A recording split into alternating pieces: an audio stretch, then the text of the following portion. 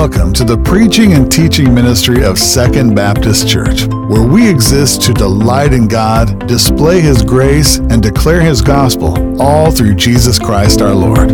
We can be reached at www.2bcmtv.org or by calling 618-244-1706. We trust you'll be encouraged and challenged by the message you're about to hear.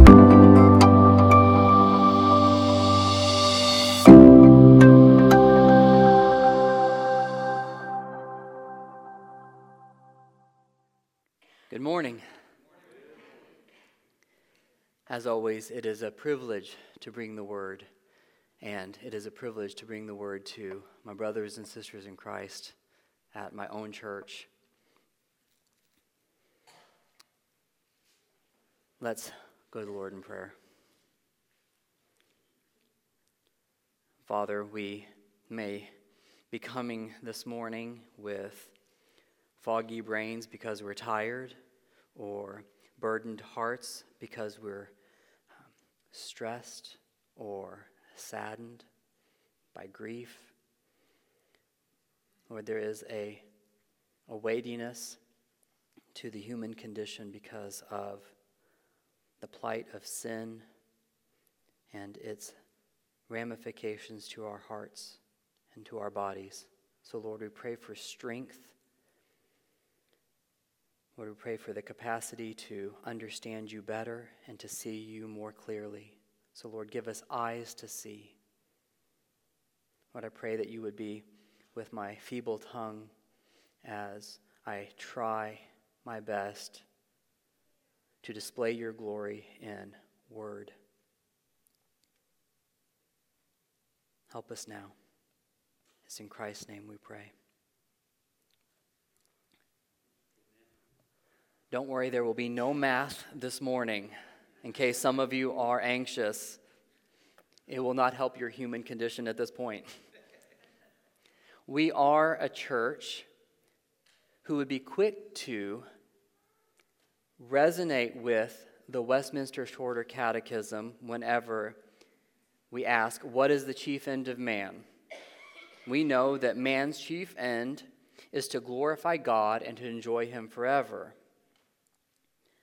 We exist to glorify God. And in today's text, we are going to see a central aspect of glorifying God, and that is to trust in the Lord.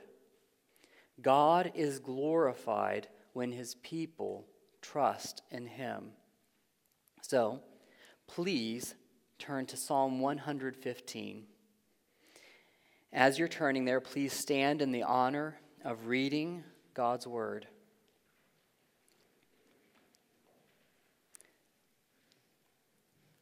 So let's hear the inspired words of the psalmist.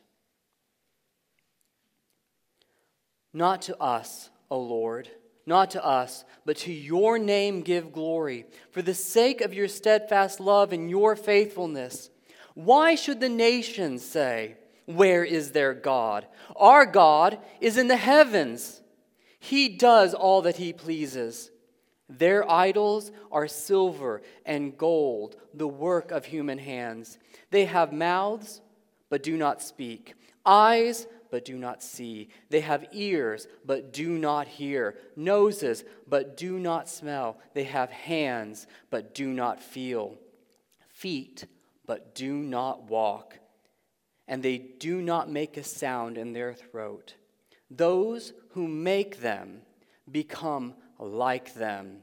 So do all who trust in them.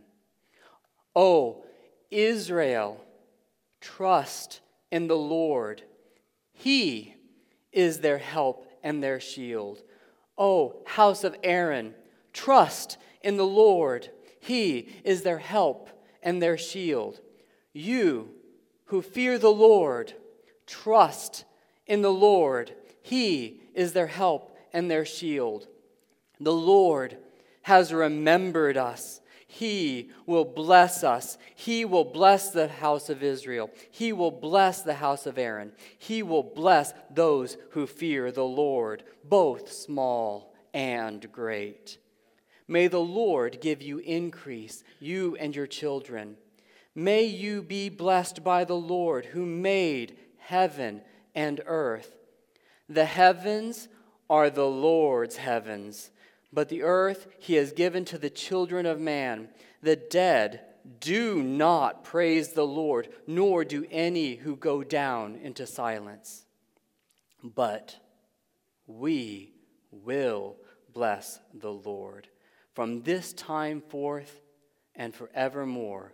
Praise the Lord. This is the word of the Lord. Thanks be to God. You may be seated. Psalms are like poems, songs. And if you know me, I love a good poem, which seems weird from a math teacher. But there is a beautiful concision in poetry. They're like little firecrackers of doctrine.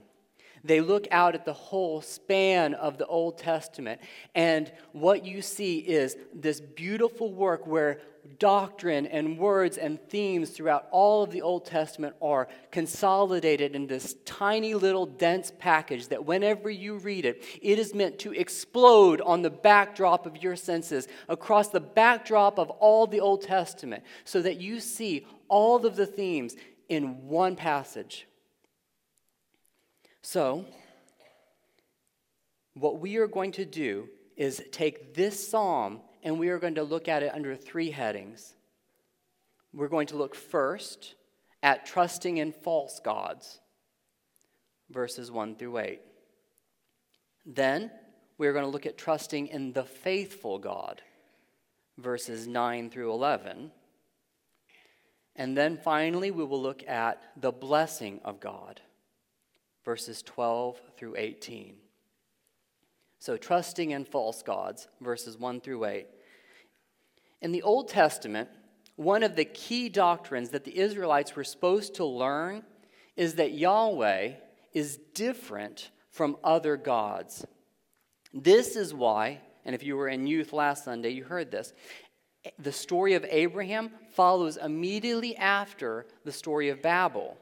The beginning of the nations is set against the beginning of God's people. And this is also one of the reasons why the Exodus is so important in the Old Testament.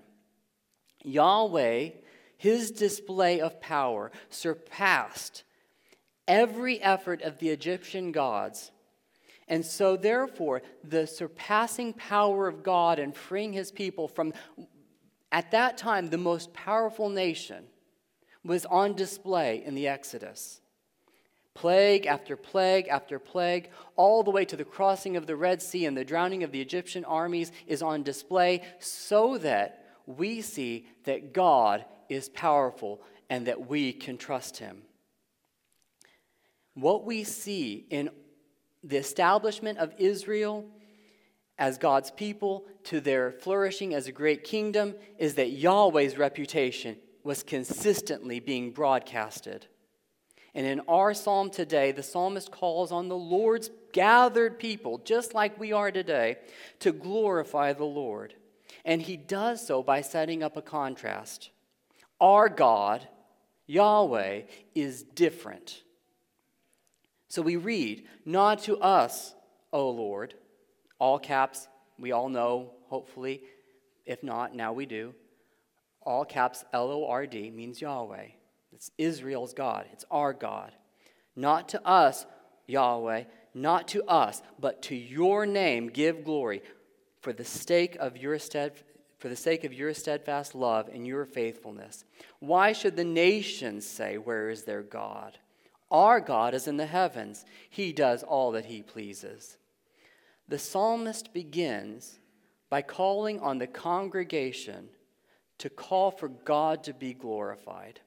Now, we throw around that term to glorify God, but what is actually it mean to glorify God? What does God's glory even mean?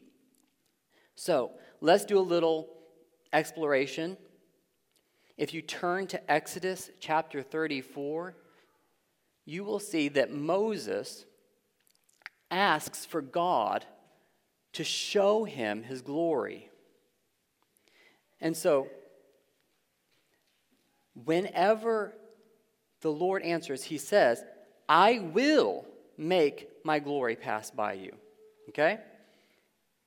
But whenever we read the text in Exodus 34, look what happens. So Moses asks, let me see your glory. God says, I will show you my glory. And what happens? The Lord descended, Exodus 34, verse 5, the Lord descended in the cloud and stood with him there and proclaimed the name of the Lord. The Lord passed before him and proclaimed, the Lord, a God merciful and gracious, slow to anger, and abounding in steadfast love and faithfulness, keeping steadfast love for thousands, forgiving iniquity and transgression and sin, but who will by no means clear the guilty, visiting the iniquity of the fathers on the children and the children's children to the third and fourth generation. So there are two things that you can notice from this. What passes by Moses? Well, in one instance, the Lord says, my glory I will cause to pass before you. And then in another instance, right after that, what passes before Moses? The Lord himself. In other words, the Lord's glory is merely a display of who he is. It's what makes God, God. So another facet of what we see here, of what God's glory is his steadfast love and faithfulness. So this display of God's glory is highlighted in his covenant love and his trustworthiness, right? His steadfast love and faithfulness. So those are a hallmark of Yahweh's covenant with his people. His glory for the people of God is encapsulated in this understanding of the steadfast love and faithfulness that he has for his people. So what makes God God? For us, what we need to see this morning is that it is his love, his unyielding devotion to keep relationship with his people. That is why the psalmist appeals to the Lord's steadfast love and faithfulness. Do you hear it? Not to us, O Lord, not to us, but to your name give glory for the sake of your steadfast love and your faithfulness. The psalmist is calling for God's glory, his godness, to be on display so that we highlight the steadfast love and faithfulness of the Lord. It's what we should see. It's what we should think of when we think of our God. This is why now the psalmist turns to the nations and their idols. The people of Israel are to appeal to their God to be glorified, displaying his personal covenantal relationship with the nations, or with Israel, and they're supposed to do that against the nations. So, what do we see with the nations and their idols? The taunting of the nations was common. The nations' taunting of Israel was common. Where is their God? Speaking of Israel as God. It's meant to belittle Israel. Israel's invisible God was easy for the nations to mock, when Israel especially was weak and in distress.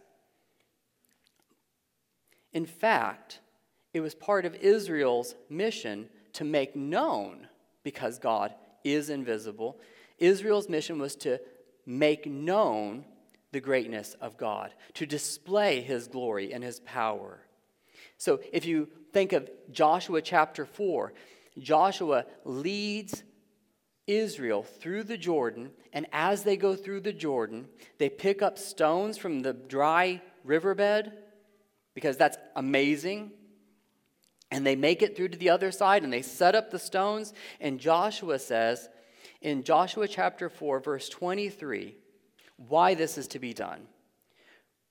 For the Lord your God dried up the waters of the Jordan for you until you passed over, as the Lord your God did to the Red Sea, which he dried up for us until we passed over, so that all the peoples of the earth may know that the hand of the Lord is mighty, that you may fear the Lord your God forever. Israel's very existence testified to the power of this invisible God who sits in the heavens. No God could do what Israel's God did. There is no God like our God. He does all that he pleases. Yahweh's relationship with his people is as different as Yahweh is from other gods. In fact, when Israel's God keeps covenant with Israel, showing steadfast love and faithfulness, what do the nations do? What do the gods of the nations do? If Israel's God does all that he pleases, what do the idols do? What do the nations' gods do?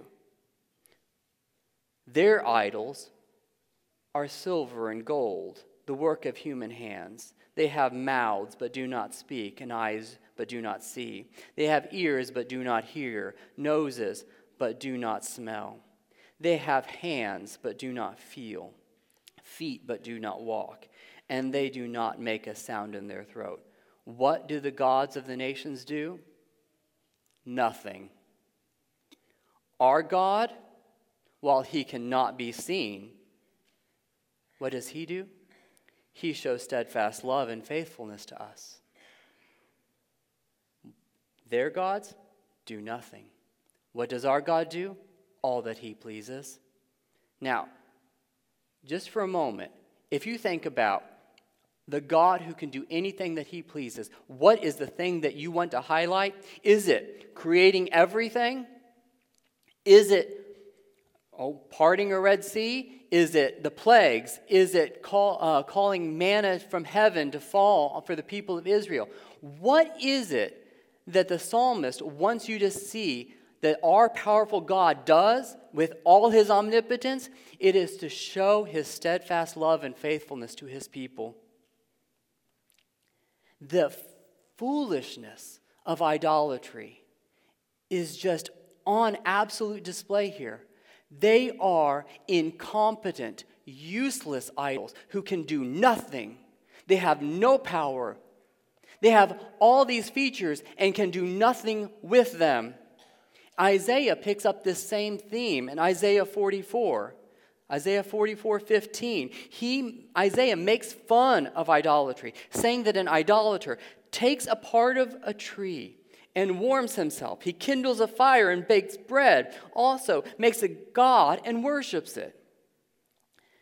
He makes it an idol and falls down before it. Half of it he burns in the fire. Over the half, he eats meat. He roasts it and is satisfied. Also, he warms himself and says, "Aha, I am warm. I have seen the fire." And then what's he do with the other half of the tree? He makes it into a god, his idol, and falls down to it and worships it. And he prays to it and says, "Deliver me, for you are my God." The folly of idolatry.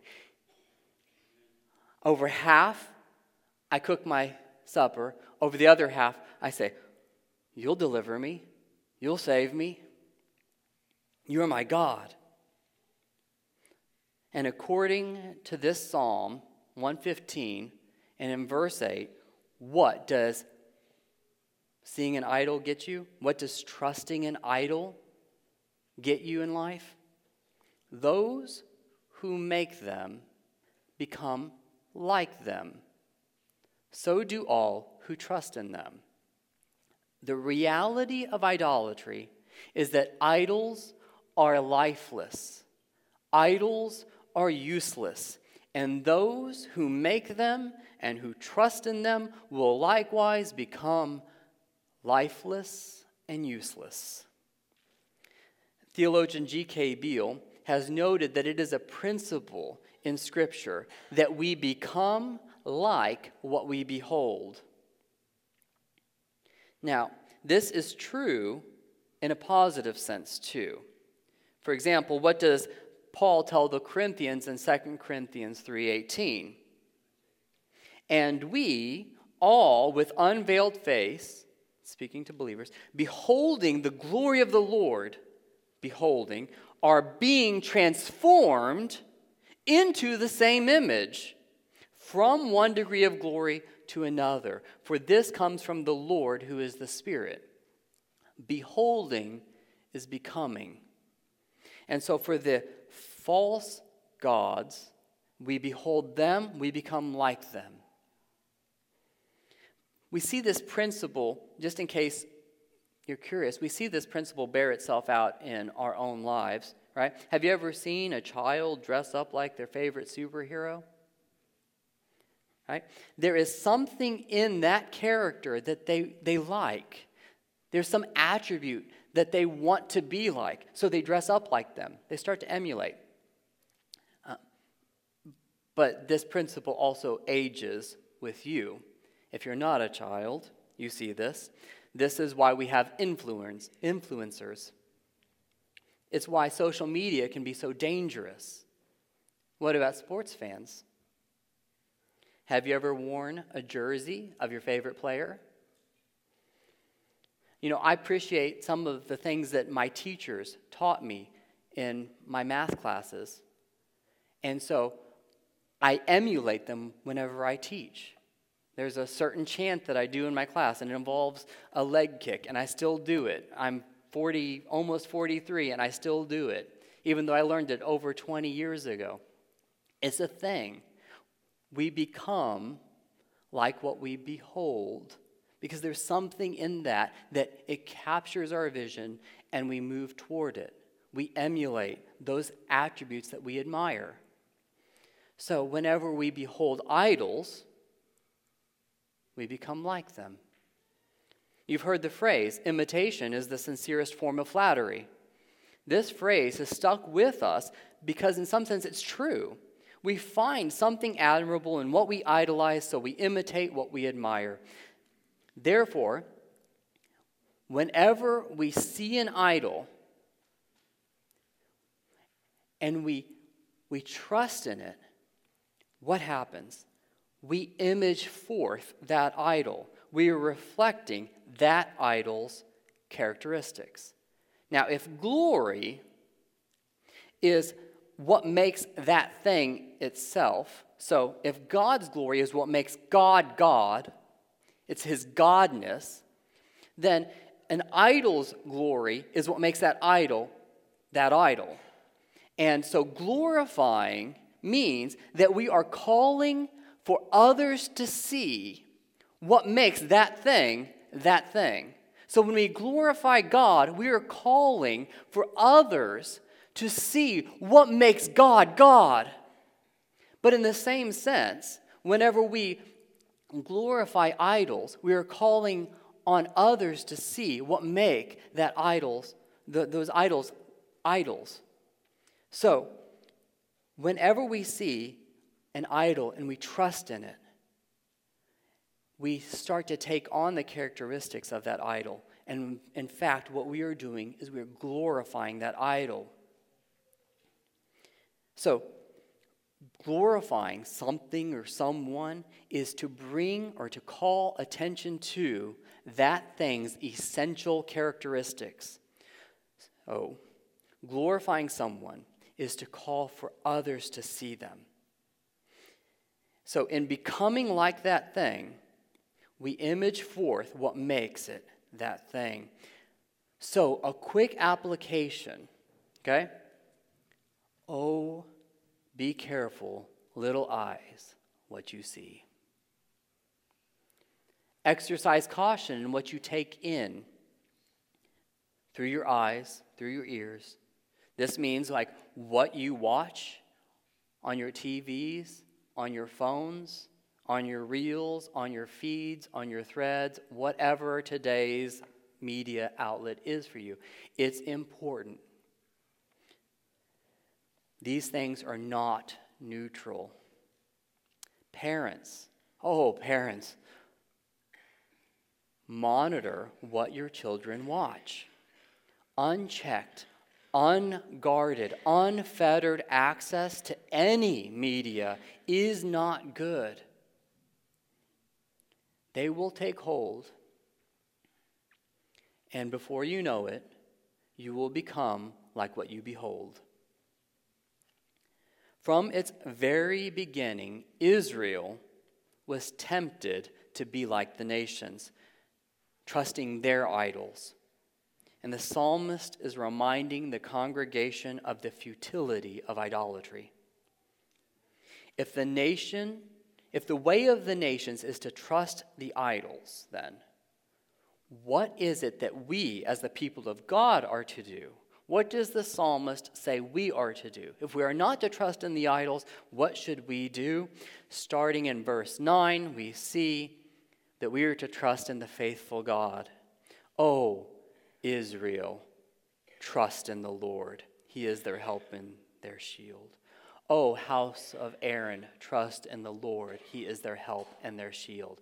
O you who fear the Lord, trust in the Lord. He is their help and their shield. 3 times it is commanded. If you are in my math classes, you will know that if I repeat myself over and over and over again, you probably should make note of what I'm saying. I take that as a good cue, like I can do that as a teacher because my Lord did it. And whenever he wrote the inspired word, right? He repeated himself, so I can repeat myself. It's an idea of emphasis here. O Israel, trust the Lord, trust the Lord, trust the Lord. 3 times. And there are only 2 imperatives, 2 commands in this whole psalm. Trust in the Lord, and then at the very end, praise.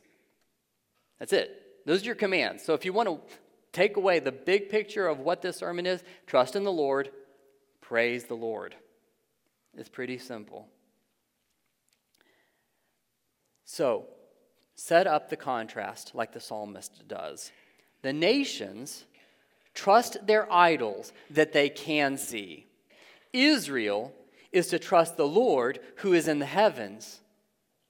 The nations trust their idols who can do nothing. Israel is to trust the Lord who does whatever he pleases. The people of Israel are here seen in 3 categories. You have Israel, you have the house of Aaron, and you have the people who fear the Lord. In other words, we see that the fullness of the people of God, from smallest to greatest, are called to trust. What is the motivation for their trust? He is their help and their shield. He is their defender. If this means that the nations are going to come against them, well, it is as though their idols are coming against God. God is their defender. The nations and their dumb, blind, deaf, senseless, lame idols pose absolutely no threat to the omnipotent God who sits enthroned above the circle of the earth. Israel is fortified by faith. Now, it's not just any faith, right? The nations have faith. They trust. But what do they trust? It's the object of the faith that's important. The nations trust in impotent idols. It comes down to what you are trusting, and Israel's God is a different God. Trusting in God brings him glory because it draws attention to what makes God God. Trusting our God, who sits in the heavens and does all that he pleases, draws attention to the Lord, a God merciful and gracious, slow to anger and abounding in steadfast love, keeping steadfast love for thousands, forgiving iniquity and transgression and sin. That's who Israel is. A bunch of sinners whom God has made covenant with, and who will stand with them and for them and against the nations. Therefore, when you entrust yourself to the Lord, you will find the blessing of the Lord. You are trusting in the one who abounds in steadfast love and faithfulness. You are trusting in the one who forgives sins. So let us look to the blessing of God. In the Old Covenant, if you wanted to understand how to be blessed by God, you would probably look to the book of Deuteronomy. It was kind of like the Cliff Notes version of the covenant. Deuteronomy had a special place in the governing of Israel. It is there that the covenant is renewed with Israel before they go into the promised land. You see the Ten Commandments reiterated. You see the blessings of the covenant. You see the curses of the covenant. And if you were to turn to Deuteronomy chapter 28, you probably see two big headings. So at the end of Deuteronomy, at the close of the covenant, what do you see? Most publishers will put these two headings in your Bible. Blessings for obedience, curses for disobedience. And I'd say those are two pretty good summaries of what you find there. If you keep covenant and you obey, these blessings will occur. If you disobey and you don't keep covenant, these curses will befall you.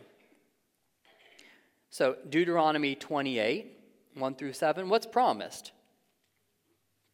And if you faithfully obey the voice of the Lord your God, being careful to do all his commandments that I command you today, the Lord your God will set you high above all the nations of the earth. And all the blessings shall come upon you and overtake you. So rather than the nations overtaking you, the blessings of God will.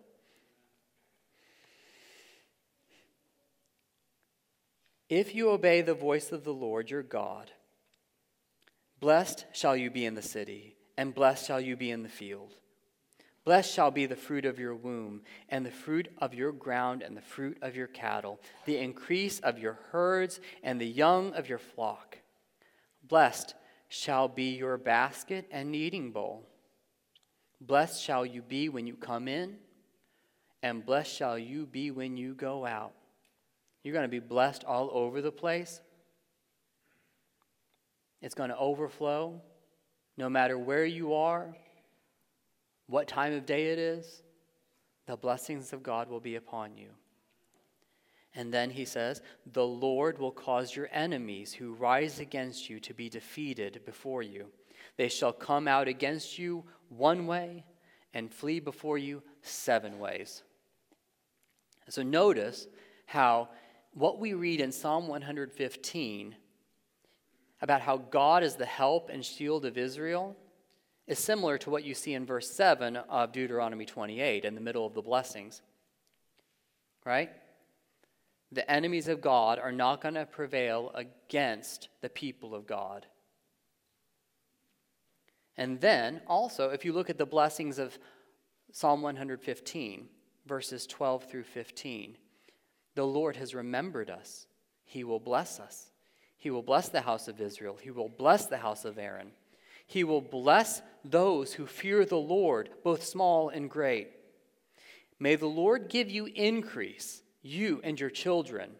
May you be blessed by the Lord who made the heaven and earth. So the psalmist is not going to rewrite all of Deuteronomy 28 and plunk it down here for you. That's the point of the concision and the beauty of a poem, is that we just call parts of it into mind in this verse, and we bring with it all the baggage of the allusion, that reference into our understanding. So notice the blessing of fruitfulness. All of Israel will be blessed, and they will grow in numbers. But wait.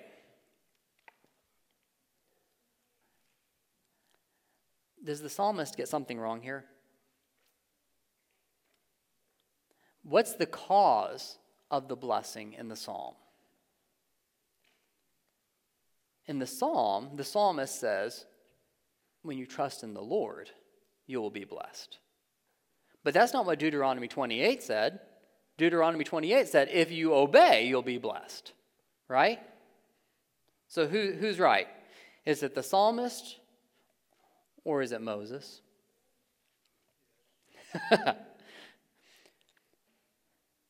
The psalmist is a masterful theologian.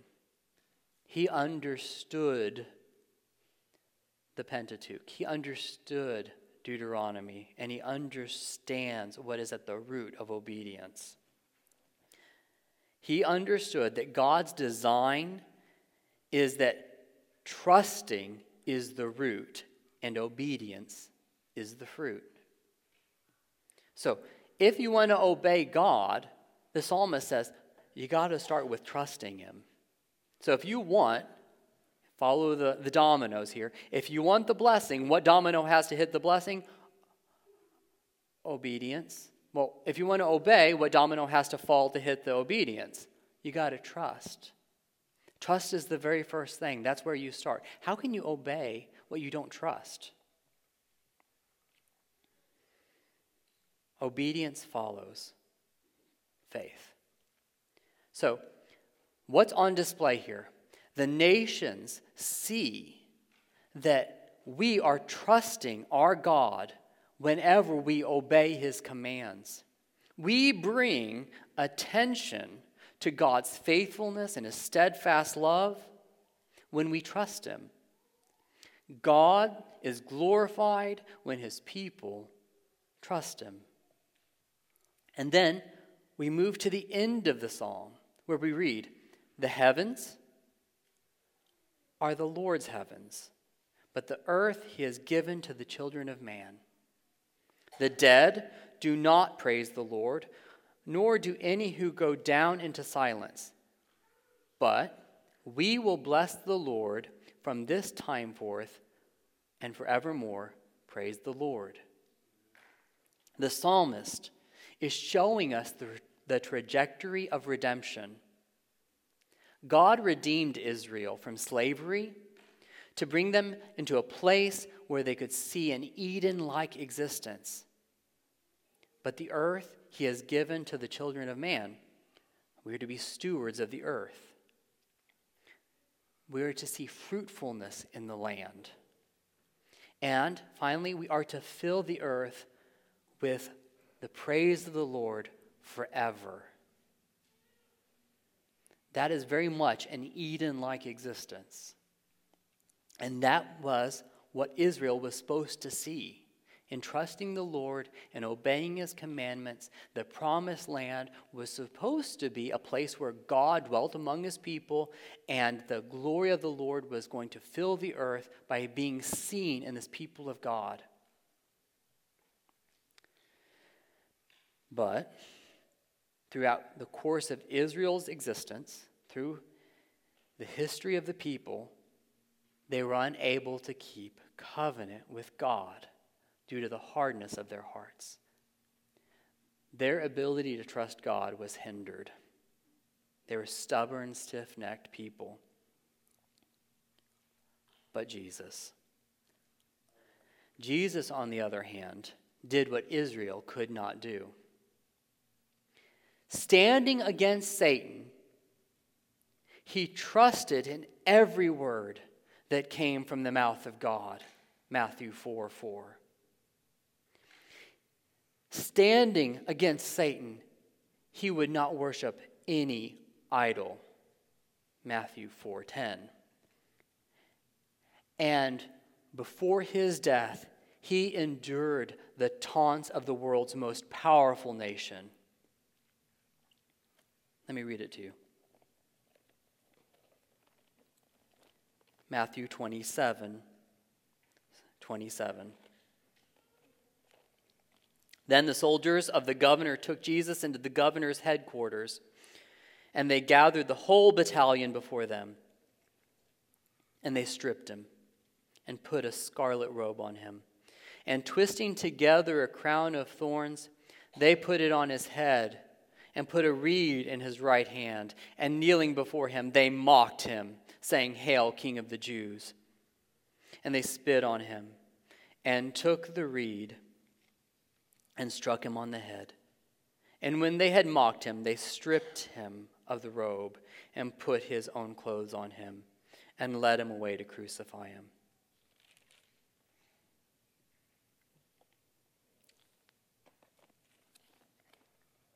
He was mocked by the most powerful nation. There was not a nation like Rome. But there was no Jesus like our Jesus. It is through Jesus' faithfulness to the covenant that a new and better covenant was enacted. A new covenant was given. And it is through Jesus' work that we can have right relationship. We can have right covenant with God. So Jesus is the one to whom we look. It is Jesus the one in whom we trust. In Jesus, God took himself and put flesh on him and provided a way for us to become what we should be. We see the ultimate reality of the fact that those who look to Jesus and trust in him will one day see something better than Eden, something better than the promised land. Isn't that what John tells us in 1 John 3:2? Beloved, we are God's children now, and what we will be has not yet appeared. But we know that when he, that's Jesus, appears, we shall be like him, because we shall see him as he is. So as Christians, we look to Jesus, who is the very radiance of the glory of God and the exact imprint of his nature. When we trust in Jesus, we bring glory to God because it draws attention to the one who is abounding in steadfast love and faithfulness. However, if you are not trusting in Christ, what awaits? Psalm 115, verse 17, captures it well. The dead do not praise the Lord, nor do any who go down into silence. Consider the intense despair, the anguish. Jesus describes it like this, that someone who is under the wrath of God, who is not trusting in Christ, is like one who is cast into outer darkness. In that place, there will be weeping and gnashing of teeth. Just like the idols to whom you have entrusted yourself, you will be lifeless. You will be useless. But it's not too late. The call of the psalmist for God's people to sing forth in praise is also a plea for the nations to turn from their idols. The goal was that the nations would see that their idols were useless and that Israel's God was powerful.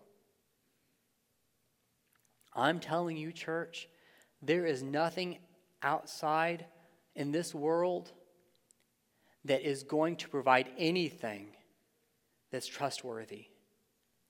It is Christ. And it is our trust in Christ that should radiate to the nations. Trust in him. So, if you're not trusting in Christ, turn away from your lifeless idols and trust in the living God. Oh, Second Baptist, trust in the Lord. He is their help and their shield.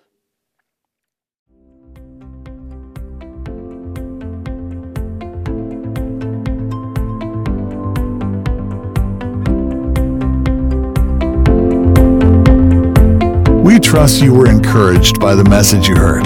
For more information about our church, visit us online at www.2bcmtv.org or call us at 618-244-1706. And thank you for listening.